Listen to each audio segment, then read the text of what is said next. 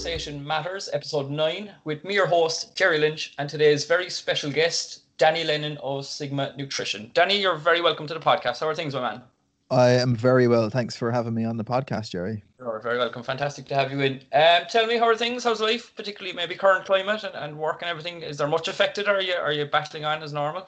Yeah, so I'm in the same boat to a lot of people, I guess, that it's a nuisance not being able to get outside and being able to see friends and be able to meet up and do stuff and get to the gym. But apart from that, it's been relatively okay for me. And I think there's a lot of people in a lot worse off position. Like I can stay working pretty much as normal. Most of everything I do is essentially just me on a laptop most days. So it's not too much different. So apart from missing the odd conference and seminar, it's business as usual, really. So I'm in a kind of fortunate position, I guess.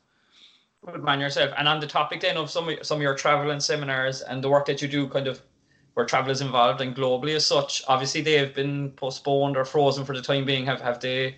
They've obviously been kind of heavily impacted. Right. Yeah. So there was a few events that there was actually two events in Australia that was due to do over the next couple of months that have now been pushed back, most likely to next year. And then a few other events, similar one in Liverpool. And then there's usually events that we put on ourselves that won't be going ahead, obviously. So yeah, everything just pushed back, but it's not too big a thing to complain about in the grand scheme of things, I guess. Fair play to you. Excellent. So, Danny, what I'd like to do first, both for myself, I guess, and particularly for the listeners listening in today, can you take us back to kind of forming Sigma Nutrition Radio and the podcast? Can you bring us right back to kind of creating Sigma, or I suppose even maybe further back to your own education, which led to Sigma, and then forward from there? Yeah. So I think the kind of most brief way I could state it is I was originally doing my undergrad degree in biology and physics education, and with the goal of becoming a secondary school teacher here in Ireland, which I did, and I taught for a year after graduating in a school in Limerick.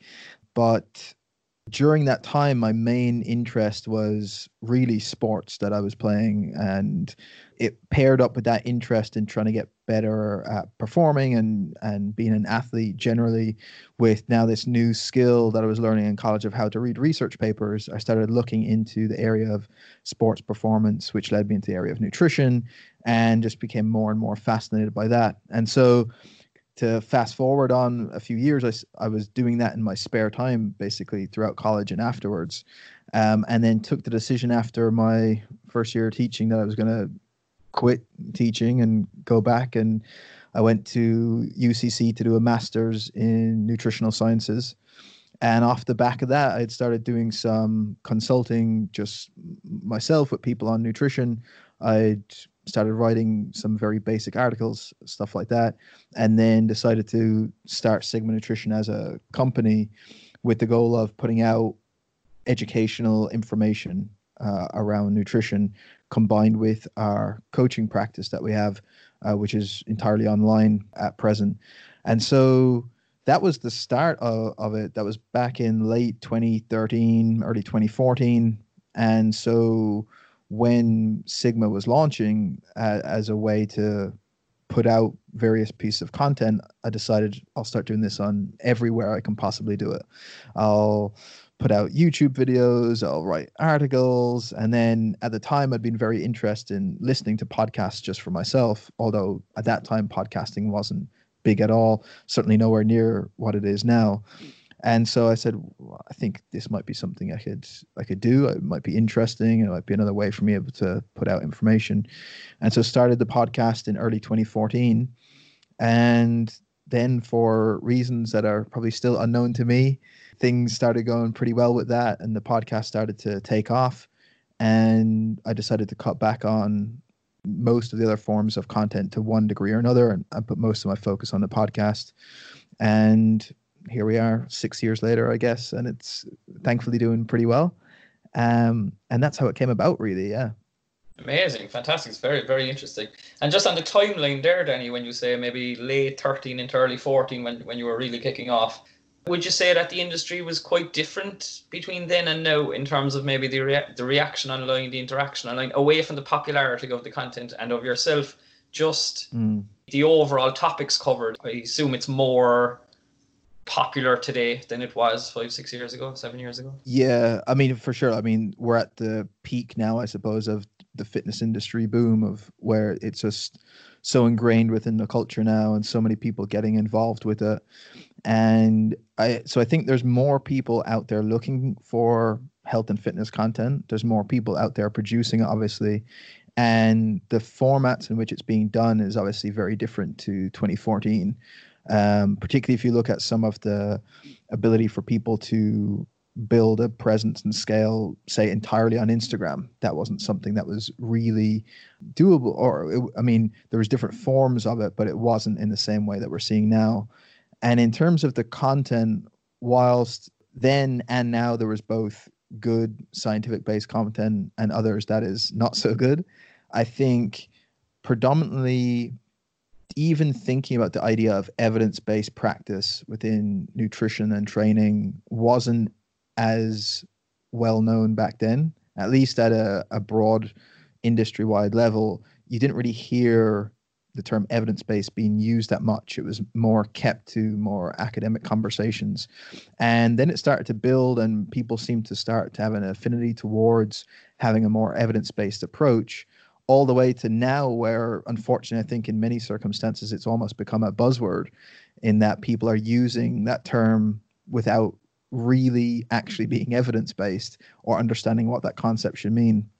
So there's been kind of a swing of the pendulum in that direction. So I think there's probably more scrutiny placed on content now that people can go and check if this is actually legitimate or is actually based by evidence, or there's people asking for supporting evidence. Whereas I think some of the main voices in the industry before maybe didn't have that same degree of scrutiny that was always on them.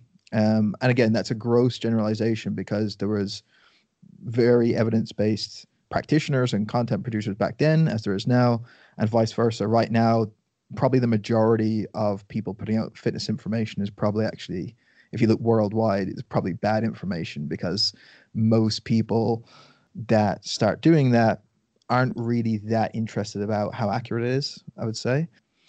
But there's some of the things, I think. So that there's definitely been more of a move towards an evidence-based information, but to the degree now where it can become a bit of a buzzword.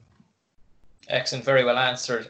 What I was going to add to that, and maybe a slight curveball today, 2020 into 21, are you in favor of this mass amount of information that's been put out there now and genuine use of evidence-based? Are you in favor of many more people sharing what they know, or is it becoming too crammed for you? No, I think that's one of the fallacies a lot of people fall for, this idea that because it's so popular now, there's too much competition or the market is too saturated. I just don't think that's accurate. I think there's more than enough people out there looking for good quality information that people can provide.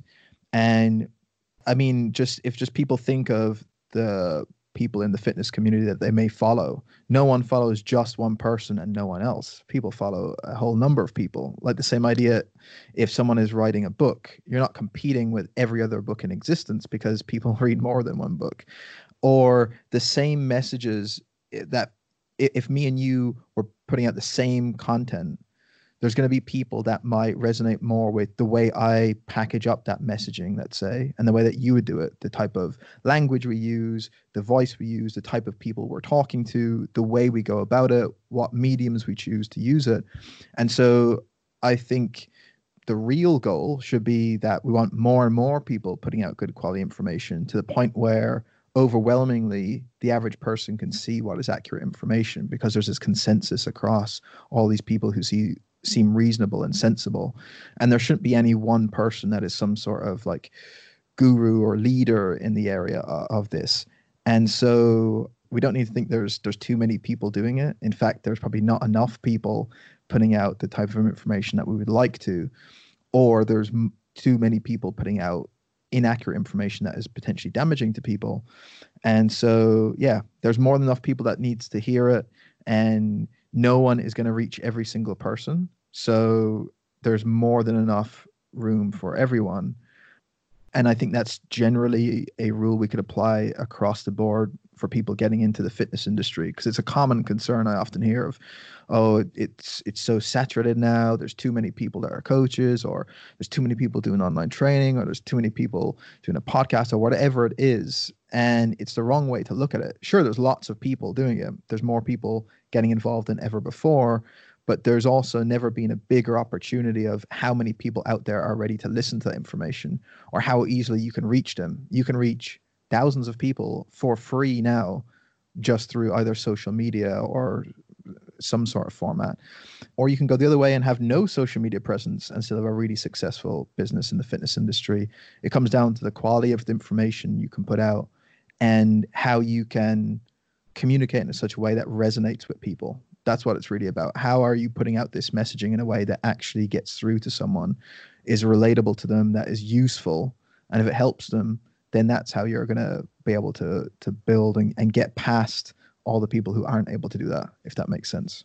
Yeah, it's very well answered. It's brilliant. I love what you said, actually. And I suppose just to add to that, it's a case, I feel, where if the correct message is posted and put out there enough times across enough accounts, kind of what you're getting to is that it can only add credibility to the person at home who's unsure what to follow or who to believe. You know what I mean? So if you've 5 or 10 accounts that you're fairly impressed with, and you know, some of them have the evidence based and they just know what they're at. If they're all saying the same thing, it can only be a positive and lend credibility to that message. Like, right, absolutely. And the same goes for when you're putting out messaging.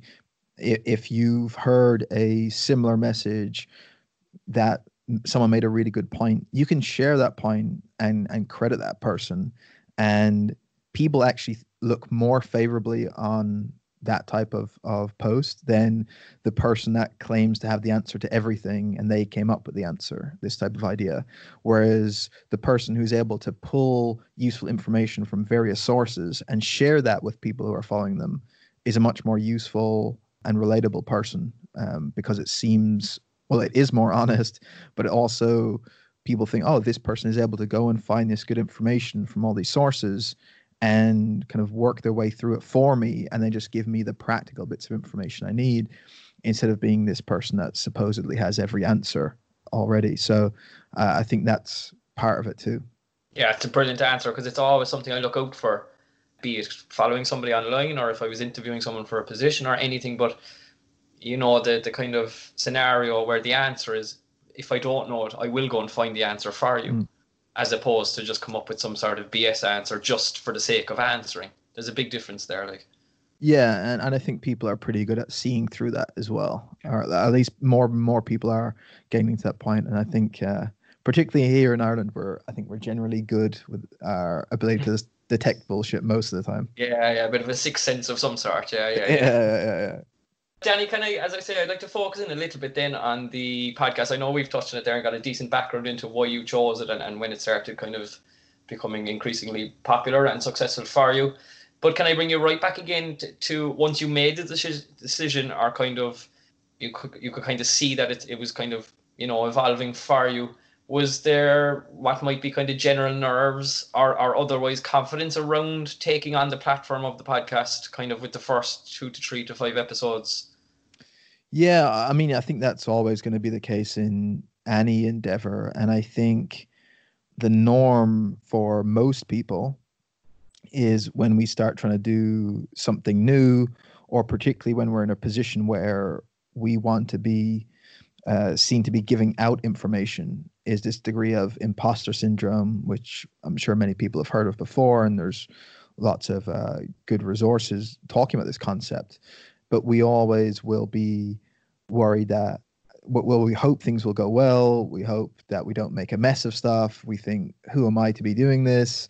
Why would anyone want to listen to my podcast? Yeah, I hope I ask the right questions, et cetera, et cetera. So I think there's always going to be nerves on a new project like that, particularly when it's something that is a bit unknown. But I think I was kind of lucky that relatively quickly I found at ease with it. I think just maybe the medium suited me well. And it wasn't to say that it was just no problem straight away. There was obviously certain discussions you get maybe more nervous for than others. But in terms of how the podcast would actually go, I was lucky to see that pretty early, I got the sense that it was going to be of good value to people. And maybe that could be just me being delusional, but at the time that's how I felt. So that kind of relaxed me a bit too. So there's always nerves of how it will be received. And I think some people are maybe more immune to that than others, but I definitely tend to think about that a lot when I'm putting out content, even as much as I can try and tell myself, look, all I can do is put it out and what happens, happens. And I've tried my best. There's still a part of me that's always going to really hope that people respond favorably to it. And that may be a bit of, imposter syndrome. It could be a bit of ego. I don't really know, but I think it's natural to worry about the perception of stuff that we produce. So, it was definitely there initially for sure. Excellent. And what I always found, I think we spoke about it in a previous conversation, even when I just have a couple of episodes done of my own podcast, but there's a nice sense of confidence in that. As I say, I remember in a previous conversation, and we were comparing the platform of the podcast world to maybe Instagram, and with the figures and the numbers, that there's very little you can do in of course you can keep an eye on the listenerships and the plays, but there's so much emphasis on numbers and followers and likes and all the carry on Instagram versus your podcast. You can just kind of put it out there, and if you get some decent feedback and that, I don't think people are too caught up in the podcast platform on figures and likes and followers and whatever, versus other platforms where there's a huge emphasis on this almost kind of fake popularity or the numbers game as such, Yeah, and I do think even if someone was to start thinking, how do I grow the number of listeners, let's say, or how do I get more people to listen? The simple solution most of the time is that it just needs to be good quality, and then over time more people listen.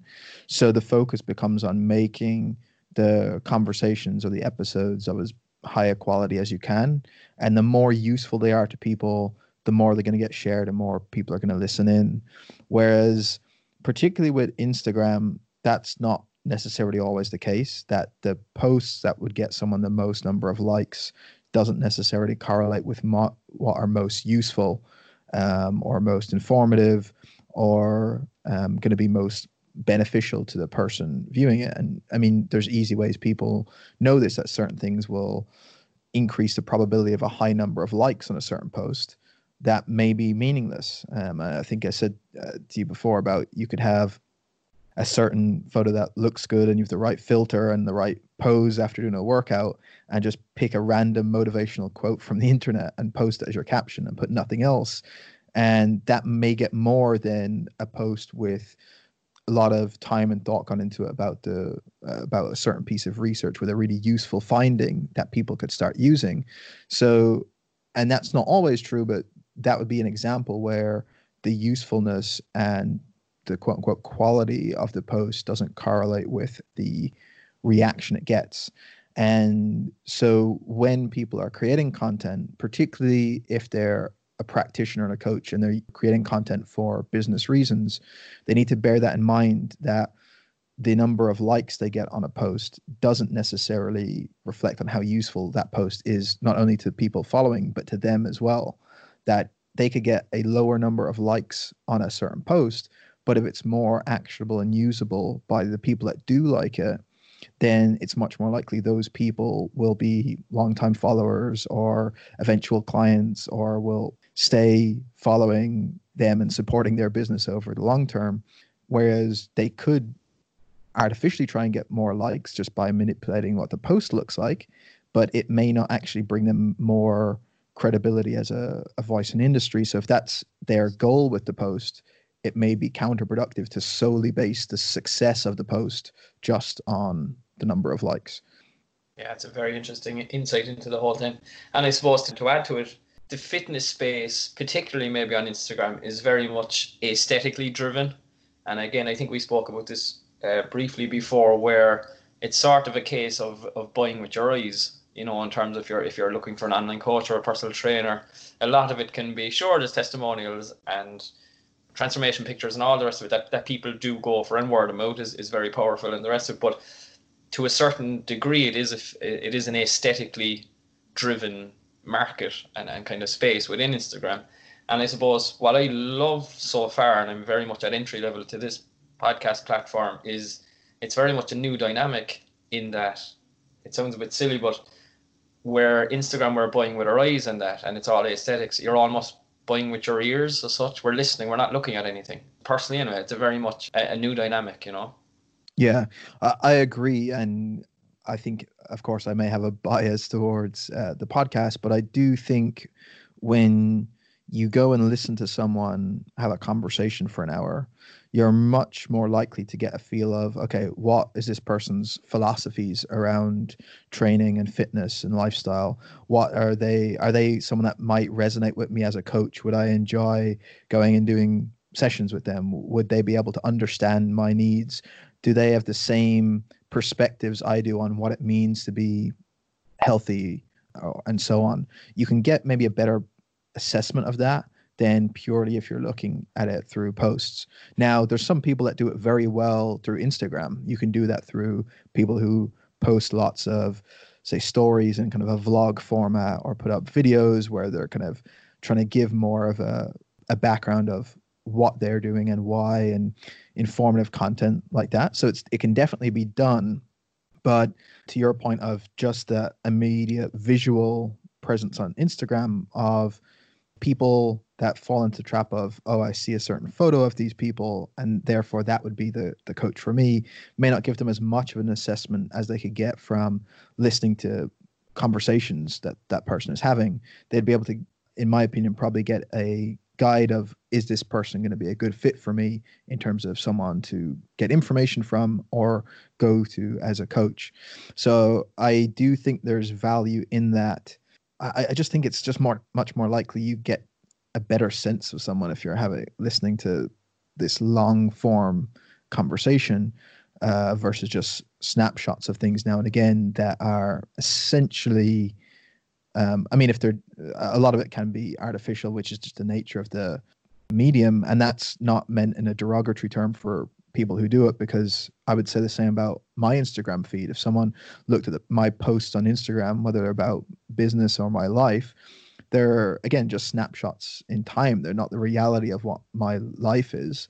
And people may get a very different perception and think, oh, look at all these great things that are always happening, just purely because that's all that's on there, as opposed to the reality of the situation. So yeah, I would tend to agree for that reason. So it can definitely be done in different formats, but it's just how it's done. And I think there's value in being able to open out and essentially long form content that you can't get in one post or in 15 seconds or something like that. Yeah, I love that. It's very accurate and on the ball, because like a conversation versus a text or an email, or in this case a post, you instantly get far more personality straight away. You have to, you know what I mean? There's I suppose, pardon the play on words, but there's no filters. There can't be as such. You know, it's a natural conversation. Or a phone call versus email. You know, you get a better kind of, maybe what you're touching on, a better gist of the person and what they're about and how they're feeling, etc., etc. Right. And that leads to maybe a better rapport then, you know. Yeah, and I think it probably goes just beyond the medium of podcasting, because it's, of course, possible for someone to podcast and not really be authentic. Like, they could script certain things to make them come across a certain way and to try and essentially manipulate listeners into believing they're a certain type of person, let's say. And on the flip side, there could be someone that uses solely Instagram and is completely authentic and can build a following the exact same way as the authentic podcaster that I mentioned. And in fact, the people that I respect most who have built massive audiences on Instagram and are really actually helping people in the health and fitness space do exactly that. So one that I commonly give as an example to people is, if you look at Roz Purcell, I think she does an amazing thing for people who are interested in health and fitness. And how she does that is she's genuine and authentic. She shows people what is actually going on with her, what she really thinks about things, and then just promotes really useful messages that more people in the fitness industry should hear about all the negative stuff that we buy into of that lead to body image disorders and eating disorders that is rampant among the fitness industry, and pointing out how nonsensical all that stuff is, and that it's not necessary, and that we should be enjoying food and we should be being active and involved in fitness because we enjoy doing it and because it brings all these benefits, not because we're trying to constantly starve ourselves to look a certain way because we think that's what the internet or other people want us to look like.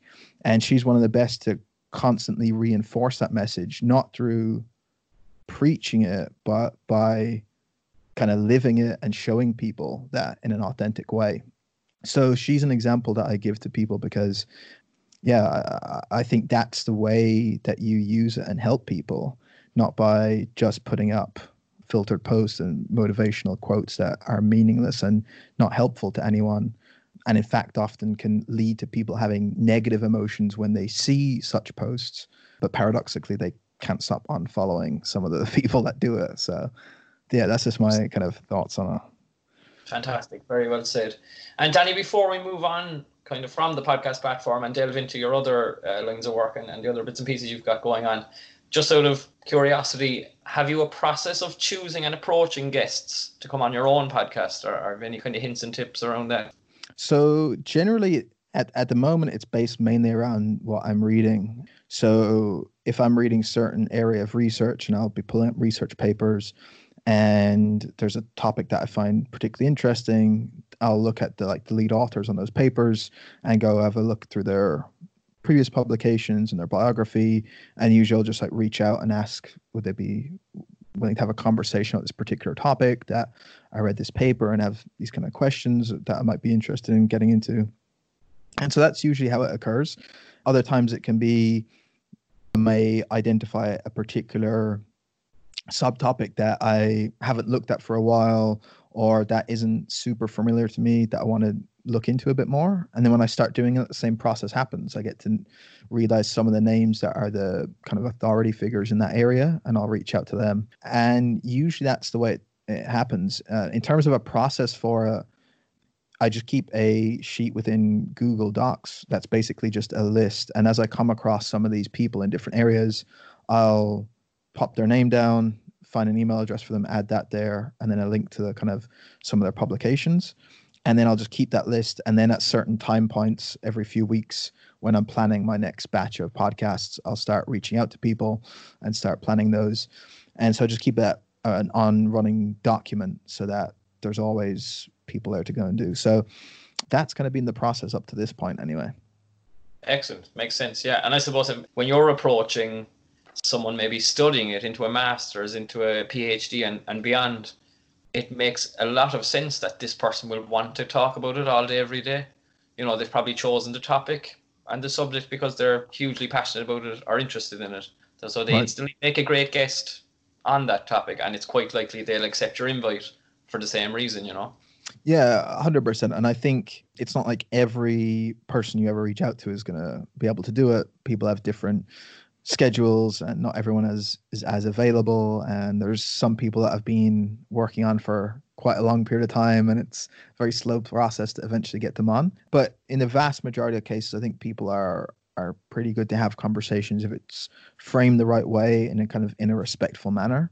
So that's all I try and do, just say, hey, I've been reading your work, I think it's really interesting, I have this podcast, I'd love to have a conversation. If you don't have time or the interest, there's no obligation to reply to this email. And then that's it. And if they want to do it, they do it. And if not, no problem. But that's typically the way it's worked. And then also over time, it becomes easier. It's obviously much easier for me now to get certain guests than it was before, because they've either heard of the podcast or they know a colleague or someone else that's been on it, or a high profile name, or I can give them a rundown of download numbers, and they can see how this will probably be worth my time, etc. So it's easier once you're doing it for a while, for sure. But I think even at the beginning, you could be surprised at how many good quality conversations you can have with really good people just through approaching it in a kind of respectful manner and not being expectant of everyone having to reply, let's say. Great advice. Excellent. Very well said. So, Danny, if we park the podcast platform for a moment and if we kind of delve into the other projects and other bits and pieces that keep you busy from day to day. So aside from the podcast, then you're heavily involved and kept busy with your seminars. I know you've done a lot of work with coaching MMA fighters and boxers. And of course, you've a great book published as well. So what I'd like to do is kind of break those down and just delve into those a little bit and get some information and background on those. So can you talk to us a little bit first about the seminars and how they came about, what's involved, the travel? And Yeah, so it's one of the areas where I probably enjoy most is doing live lectures or seminars. And yeah, I think I suppose there's two sides of it. One is the events that I organize as Sigma Nutrition, that are our own independent events, which have been running since 2015. And then there are others where I get invited to a conference or to a facility to give a talk. And those are amazing too. I've been very lucky to be able to visit a lot of cities around the world to be able to do those, which I'm very fortunate to do. And then with our own Sigma Nutrition events, the first big seminar that we ran was in 2015. It was a full weekend seminar in Dublin.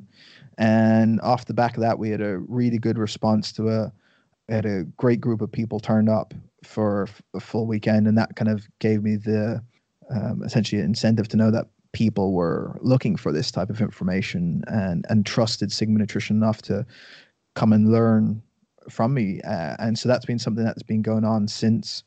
So I've done those seminars.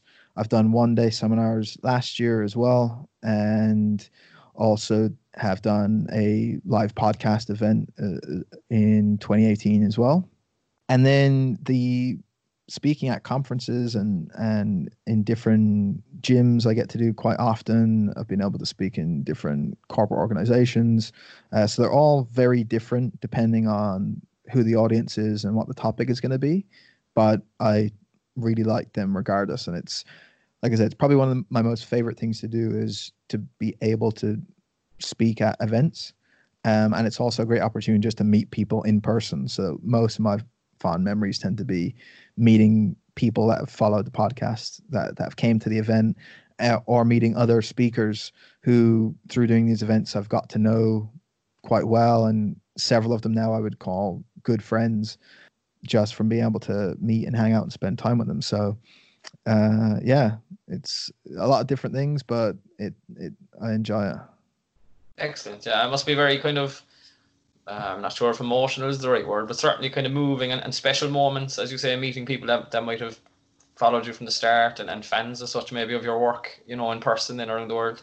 Yeah, I mean, it's still weird to me as well, because I think we always especially when most of my stuff is just me putting stuff out here on the internet, you kind of become maybe forget that it's actually helping people in the real world, or you always worry, is this actually doing much good? And then when you're able to talk to people who have been following it and are for some reason, I won't understand, excited to talk to me, then it's crazy.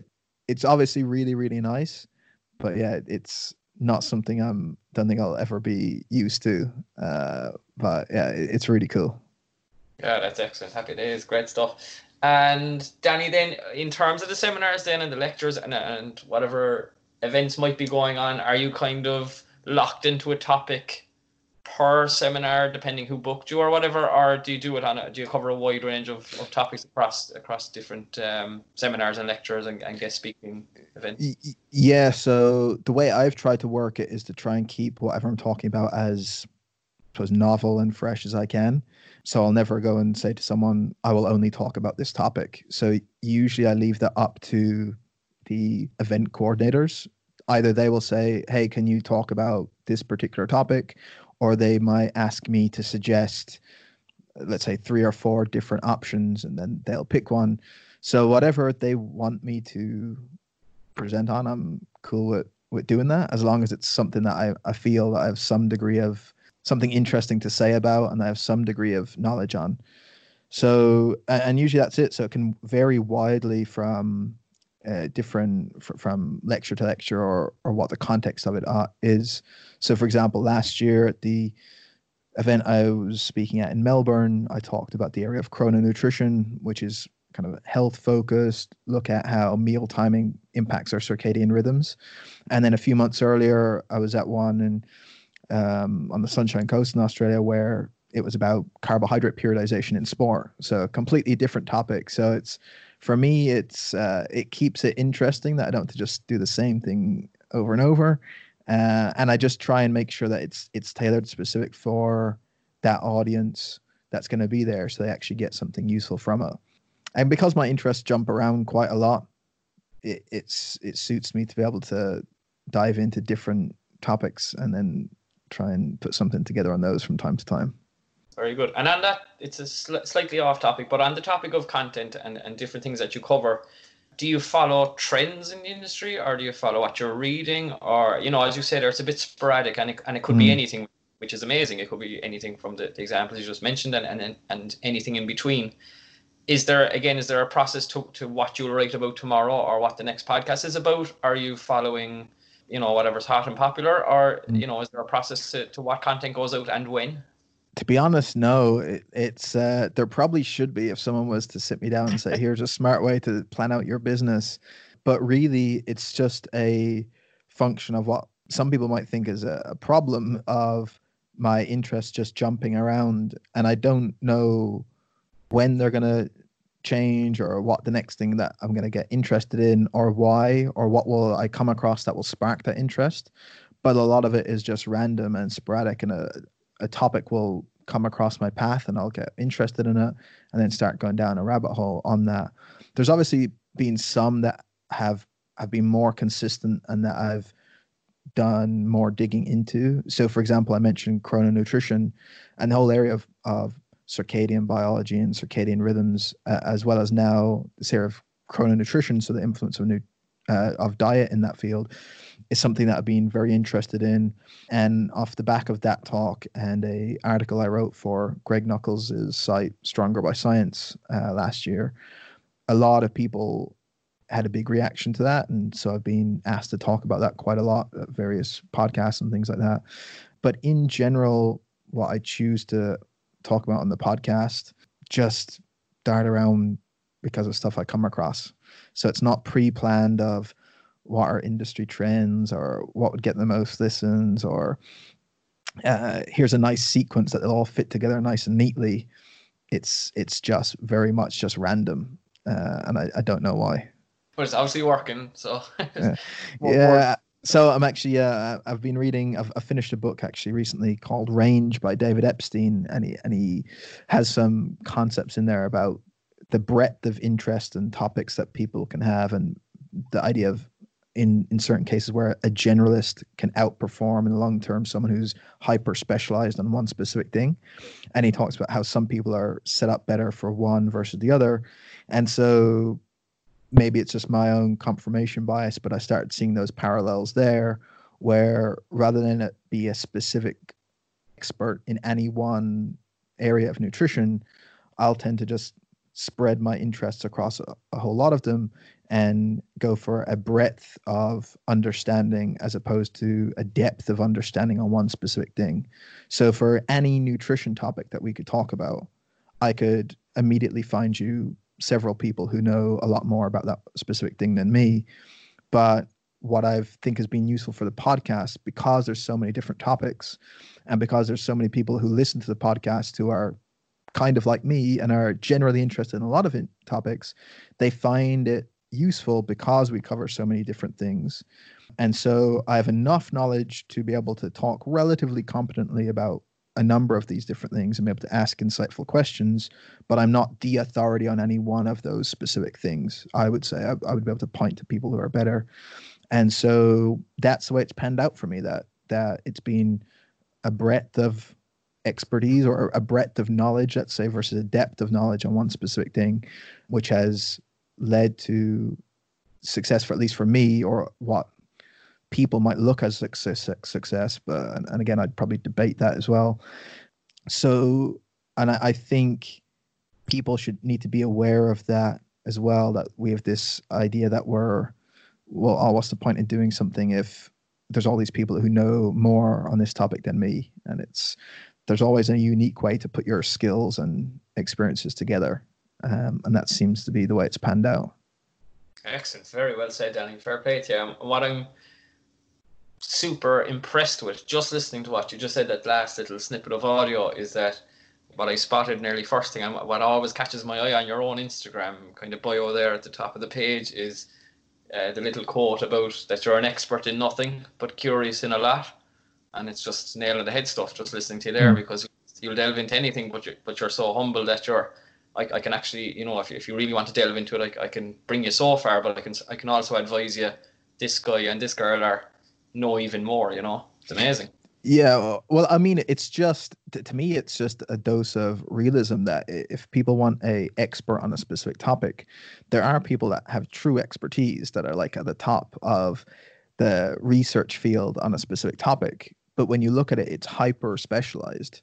And the more and more expertise you want in a specific thing, in order to get to that level, you need to cut yourself off from learning about other things, which is not necessarily a bad thing, depending on what your goal is. If you want to be a really, really good researcher in a particular field, you're going to have to specialize to some degree on a specific thing. Like there's researchers that may spend their whole life looking at one specific enzyme or one specific amino acid is their main focus. Or there's people who their whole research career is dedicated to the role of one micronutrient, and they become the leading authority maybe in the world in that area and will know far more about that than virtually anyone. So like if I could give people general information about vitamin D, let's say, but my supervisor for my master's thesis, Professor Kevin Cashman at UCC, is like one of the world leaders in vitamin D, and he will know things that are just that I will never know, no matter, because he can just go that depth of understanding. But at the same time, then there are nutrition related topics, like if we talk about nutrition for the combat sport athlete, which is something I've talked about, that Professor Cashman probably wouldn't know. So it's the more expertise you get is confined to more of a domain. So I'm happy not to be the expert on any one of these topics, and I prefer to spread my knowledge across many things and just enough to be able to competently talk about it.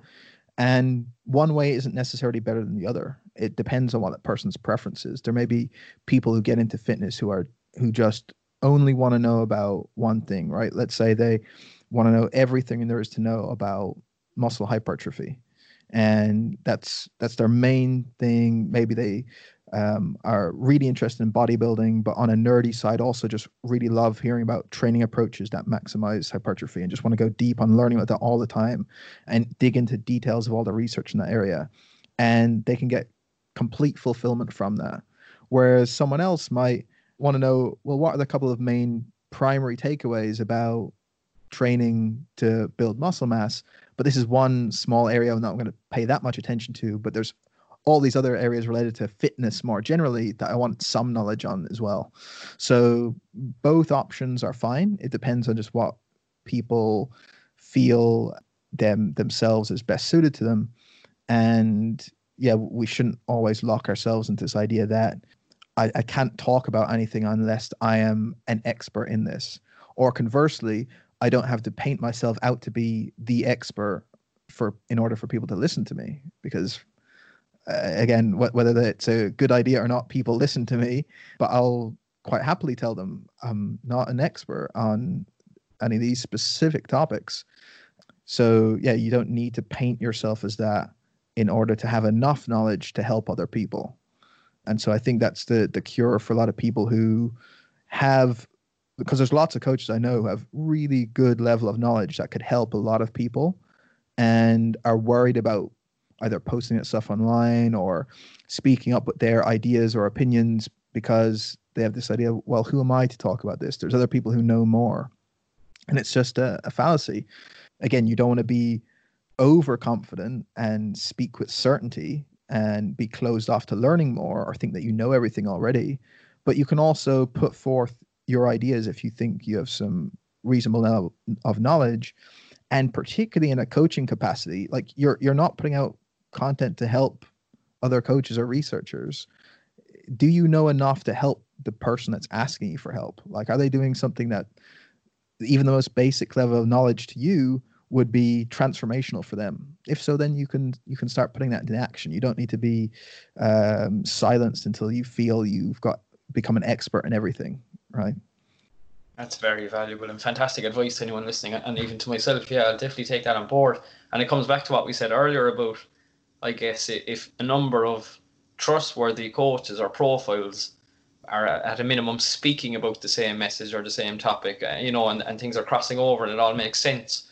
It's unreal what you just said, that you're not trying to impress the coach down the road or the online coach with the popular podcast. It's the viewer or the reader or the listener. It's the person who's interacting to try and learn something, is the person you're trying to, inverted commas, impress. You know what I mean? That's who the knowledge is for. You're not trying to better anyone else. And as I say, to tie into what we said earlier, if the same message is starting to come from a couple of trustworthy sources, it can only add value and kind of, it can only kind of emphasize that it's decent information.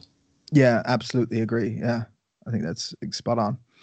So you mentioned combat sport earlier. That's what I wanted to delve into next. And I suppose I'd be very much an outsider. I just about know who Conor McGregor is, but besides that, I wouldn't know a whole pile about MMA and boxing and that. But what I do know, in terms of just a little bit of reading I've done and a small bit of study on it, is some of the weight cuts that are involved within the sport, or both kind of combat sports, are quite extreme.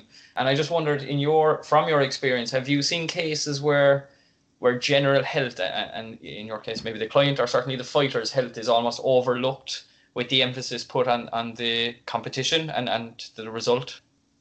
Yeah, well, I mean, in any significant weight cut that most fighters are undertaking, health isn't really the consideration there. Like, from there's point. Yeah, and it's just a kind of accepted part of the sport almost at this point, particularly for people competing at a relatively high level. And I think more people need to realize the priorities of those athletes when they're talking about this. If we were looking at it entirely from a health perspective, then we would just say there should be no weight cuts at all. We'll just completely make it impossible for someone to do. We'll either ban them, or we'll essentially say you have to weigh in right before you step into the ring, or something like that. Number one, that's just not feasible from a practical perspective. But two, it's overlooking that the athletes here, their primary focus is on winning.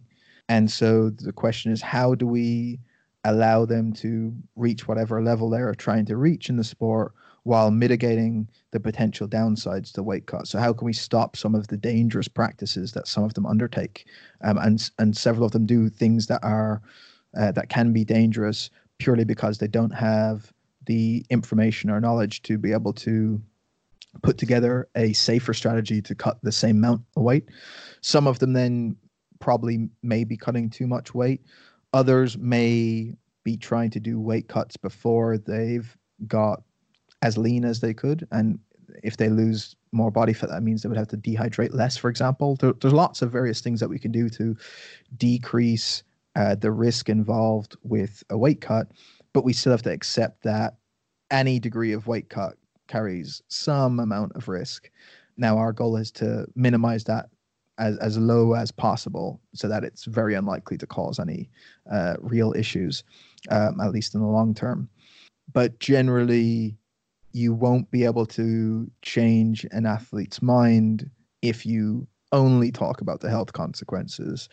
And thankfully, there's plenty that I can point them to show that they would receive performance benefits, both in the short term and in the long term longevity in the sport, by changing their approach to weight cuts. And by doing so, they can actually perform better and have better cardio during fights, for example. And those things are probably more likely to get an initial response. But yeah, I would say most fighters who have undergone a significant weight cut, at least acutely, there's a very clear health detriment. And then the question is how much that plays into long-term health consequences when that's repeated many times over the course of a career. And that will just depend on the type of weight cuts they're doing. But yeah, objectively, it's not a health promoting thing to do. Have you seen incidents where coaches have the same approach as fighters, where by rights they should have maybe a more health conscious approach? And like where you've mentioned that the fighter's primary concern is the result, where I assume the coaches shouldn't necessarily be the result. It should be the welfare of the fighter and their client. Yeah, and I think it's got a lot better now. I think most coaches are more cognizant of that, particularly with a lot of the athletes who worked with are in MMA, for example. And I'm quite encouraged that a lot of coaches and teams that are around fighters and the fighters themselves now as well are much more cognizant of taking care of their long-term health. And you see this now in how they approach training and sparring. There's a much more awareness of the potential for head trauma and being smart with how they organize sparring sessions and the frequency and that type of stuff. And the same now as with their approach to nutrition and weight cuts. More of them want to do a smart way that's going to allow me to be a healthy athlete for the long term so I can stay fighting. But certainly there's been cases all over the world where coaches haven't been doing things that are necessarily in the fighter's interest for their health. And I wouldn't immediately say that all those coaches are doing it because they don't care about the fighter. In fact, I think they care a lot. A lot of times it's just a lack of understanding of the real consequences. And a lot of it is cultural to those sports. That weight cutting is something that's been around for a long period of time. Those coaches have probably seen those strategies used by hundreds of fighters they've worked with before. They may have used them themselves when they were competing. And it's just a thing that is done. And it's just seen as, this is the way we make weight for fights. It's going to be really difficult. It's going to suck, but you just do it and you use your mental toughness to get through this weight cut. And once you do it, that's all that matters. And maybe just not aware of what those long-term consequences could be on health. And I think definitely not a realization of their athletes could be performing a lot better if they took a more strategic approach that wasn't as severe. So yeah, it's not always done with ill intent or not caring about the athlete. Sometimes it's just done because they don't know any better. It's just culturally part of the sport and they don't realize what those consequences are. Thankfully now I think more and more good information is getting out there about the consequences of it. And so they're more happy to take on outside experts in sports nutrition to be able to help with those weight cuts, thankfully. Excellent. And was it those kind of intense weight cuts and training programs up to a fight that attracted you to the sport initially, or was it a general interest? No, so I've been following MMA for a long period of time, for many years. And when I first went to college, started training in Brazilian Jiu-Jitsu down in Limerick. Was training under Fergal Quinlan, who gave me my blue belt. And while I was there, I dabbled in some MMA classes as well for a while, but never did it competitively at any serious level, but was fascinated by the sport. I've been to tons of UFC events and some smaller shows as well. And then when I was working up in Dublin, a good friend of mine who's a strength and conditioning coach had been working with some of the local fighters and wanted me to take over some of their nutrition for upcoming fights, and started doing that. A couple of them were very well known. One in particular was a high profile Muay Thai fighter here in Ireland. And then off the back of that, more and more people were getting in contact. And then I started writing a bit about what we were doing. And then things kind of just spread from there. And then started working with more of those types of athletes. And then that's what kind of led on to the publication of the MMA and boxing system, the weight cutting system. The book that I put out was just a way to help more of those athletes who couldn't have access to coaching. And yeah, that's how it kind of started. Just kind of that natural progression of being interested in the sport first, and then these random things that just pop up, and then kind of took off from there. Yeah, fantastic. It's a nice little theme throughout your career so far, from chatting to today and one or two previous conversations, that I suppose just a humble approach with a genuine interest, and then just focus on the content and helping those in front of our clients and fighters, whoever it might be. It's proven its work, like, which is fantastic for you. Yeah, I think often people suspect there's some sort of big master plan that's needed to get to a certain point, or they feel under pressure that they don't have exactly everything mapped out of where they want to go and what they want to be doing. Or maybe they actually do put that plan together and then start making themselves feel anxious about not moving in that direction or hitting certain milestones. And it's certainly been my experience that I've never been one for trying to create these big master plans that take many years to enact and all these things have to fall into place. I think you don't do those things looking forward. Instead, you look at kind of currently, where am I? What potential opportunities are here in front of me that might be useful to explore, and then start trying those and moving in those directions, and then give up on stuff that isn't going to be useful to you, and then go after stuff that seems exciting or useful. And then things just start happening once you start taking action and doing that. And then over time, you'll find the things that you're more interested in doing or that you're more suited to. And then when you find work and projects that you're more suited to, stuff just starts popping up then that you couldn't have predicted was going to pop up. And then those things end up happening. And then you just kind of go with that natural flow instead of saying, no, this wasn't part of my plan. I have to stick to doing these specific things that I planned for myself, however many months or years ago. And you maybe are a bit shut off from what could happen. And I think everyone could see this if they look backwards on their life, if they look back 5 years ago from now, and if you'd asked them, if you were talking to the 5-year-old yourself 5 years ago, would that person have been able to say what was going to happen to you now, or the things that have happened to you in those intervening 5 years, or the type of person that you are, or the interests that you now have? We would have never been able to plan for that or predict it. And so we should apply that same logic looking forward, that are you really going to be able to plan for what the you of 5 years from now is going to be doing or be interested in? Probably not with a high degree of precision, because you just don't know what's going to happen in life. So that's the way I've tended to think about it.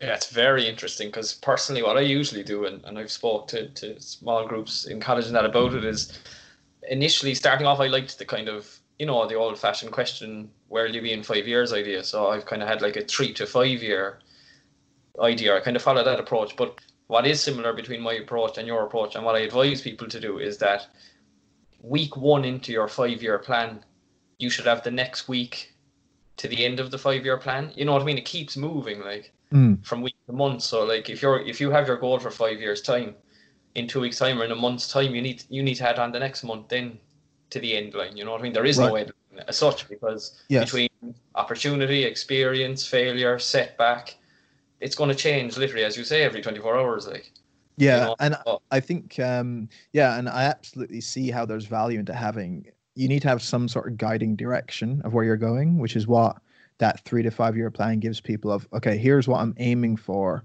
that my actions between now and then should kind of correlate to moving me in that general direction.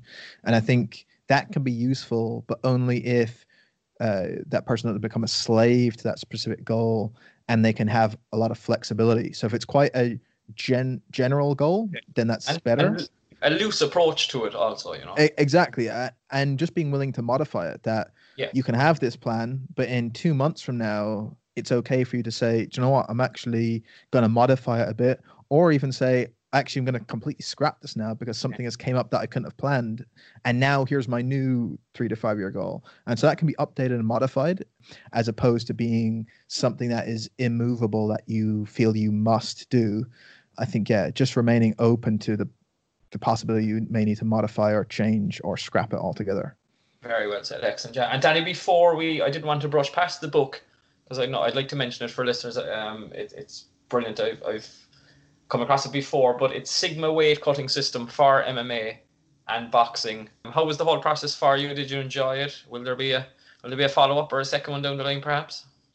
The process of writing a book is generally not super fun. It's nice putting together an outline and collecting the initial information, but an actual book writing process is something that is quite slow for me, particularly. I'm quite a slow writer, but once it was ready and put out, it was very useful. I've been quite overwhelmed with how useful people have found it, and the nice experiences that people have shared with me over email that they've been able to use it. So it's definitely been something in the long term has been very beneficial, and I'm glad I did. At the moment, I've been going through some of the information to try and update it, and it'll probably be updated in a format similar to like an online course type thing, hopefully at some stage this year. But there's no hard deadline because I've been making deadlines on that over the past year, and every time I keep failing on them. So we'll just see how that one pans out. But that's the format I hope to have it out in, because I realize there's a lot of people who would learn more from that style of teaching than from reading a book, and they probably haven't been able to get access to that information yet because of that reason, that they wouldn't find a book useful. And so that's the goal, put it in a almost an online course type format with all the updates from the research that's happened in the 3 years since that came out. So yeah, that's the plan. Excellent. We look forward to that. And would you take on the task of writing a book even on a different topic again, or was it a bit tedious? You said it was a bit of a slow process too. I would do a book, but my idea is that I know how difficult writing a book would be, even more so than that. Like a proper book that would put all my effort into would be a considerable effort and time. And I would consider doing one, but only when I felt I had something worth saying. And right now, I haven't got to a point where I think I've anything worth saying in a book, or that I need to write at least. But when I get to the point where I feel that, maybe I'd consider it. Danny, what I wanted to put to you next, my man, and we'll wrap it up quite soon. I really appreciate your time today. From all you've achieved to date, and it's so much and so much success, what would you say, or is there a kind of standout highlight, or maybe an achievement that stands out, that you're super proud of? I think we may have talked about it a bit earlier when we said about how I enjoy doing like live events and seminars and so on. And I would say for those reasons, those would be highlights that I'd pick out. Several different events that I've been at or done would be on a par for that reason, because I've been able to meet really cool people that I've only known on the internet before that, or I've got to meet people who maybe listen to the podcast and now I've seen at several events, and now you kind of have this relationship that's a bit different. And so they're always really useful, and I very much enjoy them. And just the fact that you can now see people who are there to listen to something you have to say, it's very flattering, and I'm quite honored that people would feel that way and are willing to pay money to listen to stuff that I have to say. So those things would probably be the highlights, I would say. Yeah, and I mean there's probably several other things, like if someone sends me a specific email about how the podcast helped them, like I would include those things in with highlights. And I don't know if there's one specific thing, but I don't really view them as achievements per se. I just view them as like, these are things that happen that I enjoy, and it's because I'm sharing that experience with people at these events or things they say, and it's enjoying that conversation, or knowing that some sort of thing I did played a useful role for them. But I attribute a lot of it down to luck quite generally. And I don't know, I find the word achievement, it's not the word I would use to sum up some of those experiences, at least at those like events. It's not like, to me, it was just, yeah, someone asked me to talk and I really enjoyed doing it, and hopefully it was useful to people. But the reason I liked that experience isn't because I felt this sense of achievement from it. The reason I liked it was because I got to interact with these people and to share a certain moment with them, if that makes sense. So it seems like a bit of a small distinction, but that's the way it's typically happened for me, you know? So yeah, I guess I'd pick those. It's very humbling to listen to, yeah. And I suppose you mentioned there luck. It's an interesting, we could probably do another podcast on luck, but I do believe that hard work and dedication attracts luck. Would you agree? Possibly. I mean, I think. Okay. Well, I know that it's possible for people to work very hard and be unlucky, and then it's also possible for people to get very lucky without working that hard.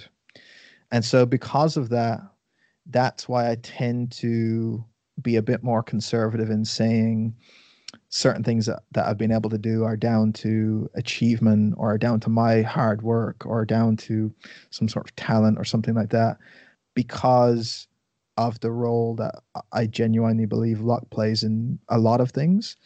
And so I don't think that anything I've done is a signifier that I work harder than other people. To me, it's just something that has happened, and that's what it is. Now, on a practical level, I would never say to someone, "Oh, so if you want to achieve certain things, don't bother working hard. Just hope that luck hits you." That's not the right strategy. So I would agree that you can increase your chances of achieving certain things that you're after through hard work. And you can definitely work to a point where you can increase that probability as high as it's ever going to be. So I definitely think that's accurate. And I do think hard work done consistently is probably one of the most important factors for people to achieve some sort of goal, depending on how they define those things. But yeah, I'm very wary that correlation isn't 100%, and there's extremes on either side of that. Now, most often they will probably match up, but there's extremes there that exist. So that's why I kind of don't try and say, oh, this is just down to my hard work, because That's very interesting, realistically, and it's not. I would add to that, regardless of our possible slight difference of opinion on that, but I also do believe that hard work creates and attracts opportunity, and then further hard work ensures maybe kind of max result and max return from those opportunities. Like, you can be offered an opportunity and make no use. Right. But if you're Yeah. hardworking and humbling and you have the right approach, then again you get down the line, perhaps you get rewarded from taking on that opportunity and making a good go of it, you know? Yeah. So I think the distinction is, on an individual basis, it's almost certain that for any one of us as an individual, working hard at something is preferable to not working hard at it. At least if you want to get good at that thing, or you want to be productive in that area, or whatever it is you want to spend your time doing, for you as an individual, the version of you that works hard at that thing will outperform the version of you in a parallel universe that doesn't work hard or is like, I'm not going to bother. Where my point was more in relation to comparison between individuals, that doesn't tightly as correlate. That not everyone who is the hardest worker gets rewarded as much, and then people who are the luckiest can get rewarded more than maybe their work deserves. And I mean, you just need to look at the wealth inequality in the world right now and the social inequality to see that people in certain privileged positions, a lot of them didn't get there through hard work, and then people in a lot of really bad situations are some of the hardest workers in the world, right? So that's the kind of the area at a population-wide level is probably different to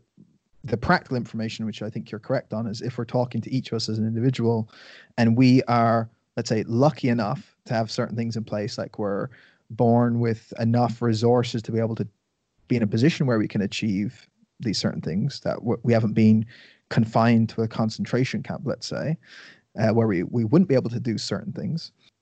Because we have that luck, then to be able to go and achieve whatever it is that we are aiming to do in life, the way to do that is, work hard at that thing will almost certainly make you outperform the version of you that doesn't work hard at it. I think so. I think that's probably the distinction that probably fits both those things together. Yeah, it makes a lot of sense. Very insightful, Danny. Excellent. Danny, are you proud of everything to date? To come away from the words achievement, success, are you proud of Danny? I don't know if I would say that. And maybe that is, maybe people would identify that as problematic, and they might not be wrong. But yeah, I mean, I don't know. I I find that a hard word to use as well. I think there's certain actions that I've done or certain behaviors that I have that I'm proud of. I don't know how that relates to being proud as me globally as a person. I mean, maybe it's the same thing, and maybe I'm just overthinking it. But yeah, there's definitely things I've done that I'm proud of. In the same way, there's probably things I've done that I'm not proud of. So yeah, I don't know how to make a global assessment of myself. Yeah, I don't know how to think of pride in me as a self, as a person, versus pride in certain things maybe I've done. Yeah. Yeah, well, geez, look, the only thing I was going to add, regardless of your answer, was just to say to you today and to remind you of the importance of being proud and holding pride in yourself. And even the last 5 or 10 minutes there of the conversation, and I can relate to it to a degree. Just there, I got a sense that, again, possibly similar to myself, that you might be an individual who's slow to kind of pat yourself on the back or take the 5 minutes of reflection and say, Jesus, look, it's not. You're not telling Danny in the mirror that he's the best thing since the sliced pan, but just to acknowledge what you have achieved, what you continue to achieve, as you mentioned yourself and touched on how many people you're helping, your generosity with your time, prime example today with this podcast, and all the interaction and scheduling of setting it up. And as I say, like pride is intrinsic, it's something within you that you need to include in your daily routine and your weekly routine, and to definitely take a couple of minutes to pat yourself on the back every so often, I appreciate those words. It's very kind of you to say, and I do realize it's probably an area where I don't excel at, for sure, and at times probably do the opposite in many respects. So yeah, something to work on. Absolutely, that's your homework for a podcast here today. Yeah. Danny, I had one more question for you, my man, and I'm conscious now of the time as well. If I can put a question to you that you often put to your own guests on your own platform, your own podcast, is there one thing that you could advise people and listeners today to do that would have a positive impact on maybe any area of their life, kind of a general tip or a bit of advice, particularly maybe in current climate and people are very kind of, in mixed scenarios now at the minute. Would something spring to mind as a kind of a general bit of advice? Yeah, I mean, there could be lots of different ones I would bounce around and use. I think I may have said to you before that I think one that is particularly useful is to do something for someone else, but in a way where you're not necessarily expecting anything back. And it doesn't have to be a massive grand gesture. It has to just be something that's just a nice thing to do for another person or for another group. Some people may call it like a random act of kindness, but it doesn't even have to be that. It doesn't. I would take away the randomness part of it, of make it just part of a normal routine of doing things or doing even one thing daily that is a nice thing for someone else to receive. That could be sending a message to someone. It could be giving someone a call. It could be dropping food over to an elderly neighbor or something. It could be the next time you go shopping, saying to the person that's on the counter how much you appreciate what they're doing and that they're going to work every day through this and hope that they're doing okay and having a nice day. Or it could be anything. I mean, there's a million examples you can probably find of just something small that's for someone else. And the interesting thing is, when you are doing something like that for another person without an agenda and without the aim of what will I get from it, the side effect is that you actually can't do it without getting something from it. You always get a positive feeling and emotion from it. Like a phrase that many people have repeated of, if you don't know, like if you're not happy at the moment and you don't know how to make yourself feel better, don't try and make yourself feel better. Make someone else, try to make someone else feel better, or try and make someone else feel good. And usually that has at least some impact on a positive emotion. So it's one of those things. Yeah, try and do something selflessly, but ironically, it can never be selfless because we actually get a good thing from it. And that's a good thing because it's reinforcing to try and do those behaviors. So that's what I would say to people. Like, just think of something, anything that someone else would appreciate on hearing.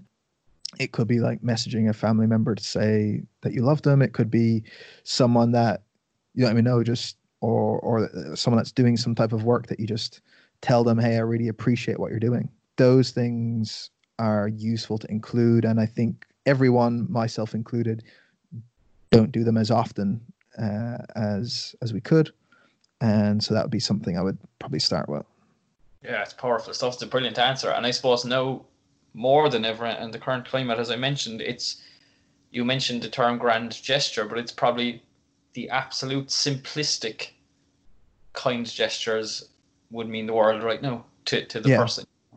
Yeah, they compound over time as well. So there's only so many grand gestures that anyone could do. You can do them from time to time, but in terms of an ongoing, continuous way of being, those small things that add up are the important thing to make part of your life, I think. Excellent, amazing stuff. Yeah. Danny, that was thoroughly enjoyable. I'd like to thank you very, very much for your time and your honesty and your insight into your own kind of bits and pieces of your personal life, and certainly your career and all your work. So thank you very, very much. I wish you the world of success going forward. I hope you stay safe and stay well throughout the current climate, and I hope to catch up again very soon. Yeah, for sure, man. Thanks for having me on, and hopefully this was in some way useful. Absolutely. Danny, thanks a million. Thanks, man. If you've enjoyed this podcast, please feel free to share and tag us on your stories and leave a review. As always, you can find us at jlynchpt.ie and across all our social media platforms with the handle @jlynchptcentre. Mind yourselves, mind each other, and stay safe. Until the next one, cheers.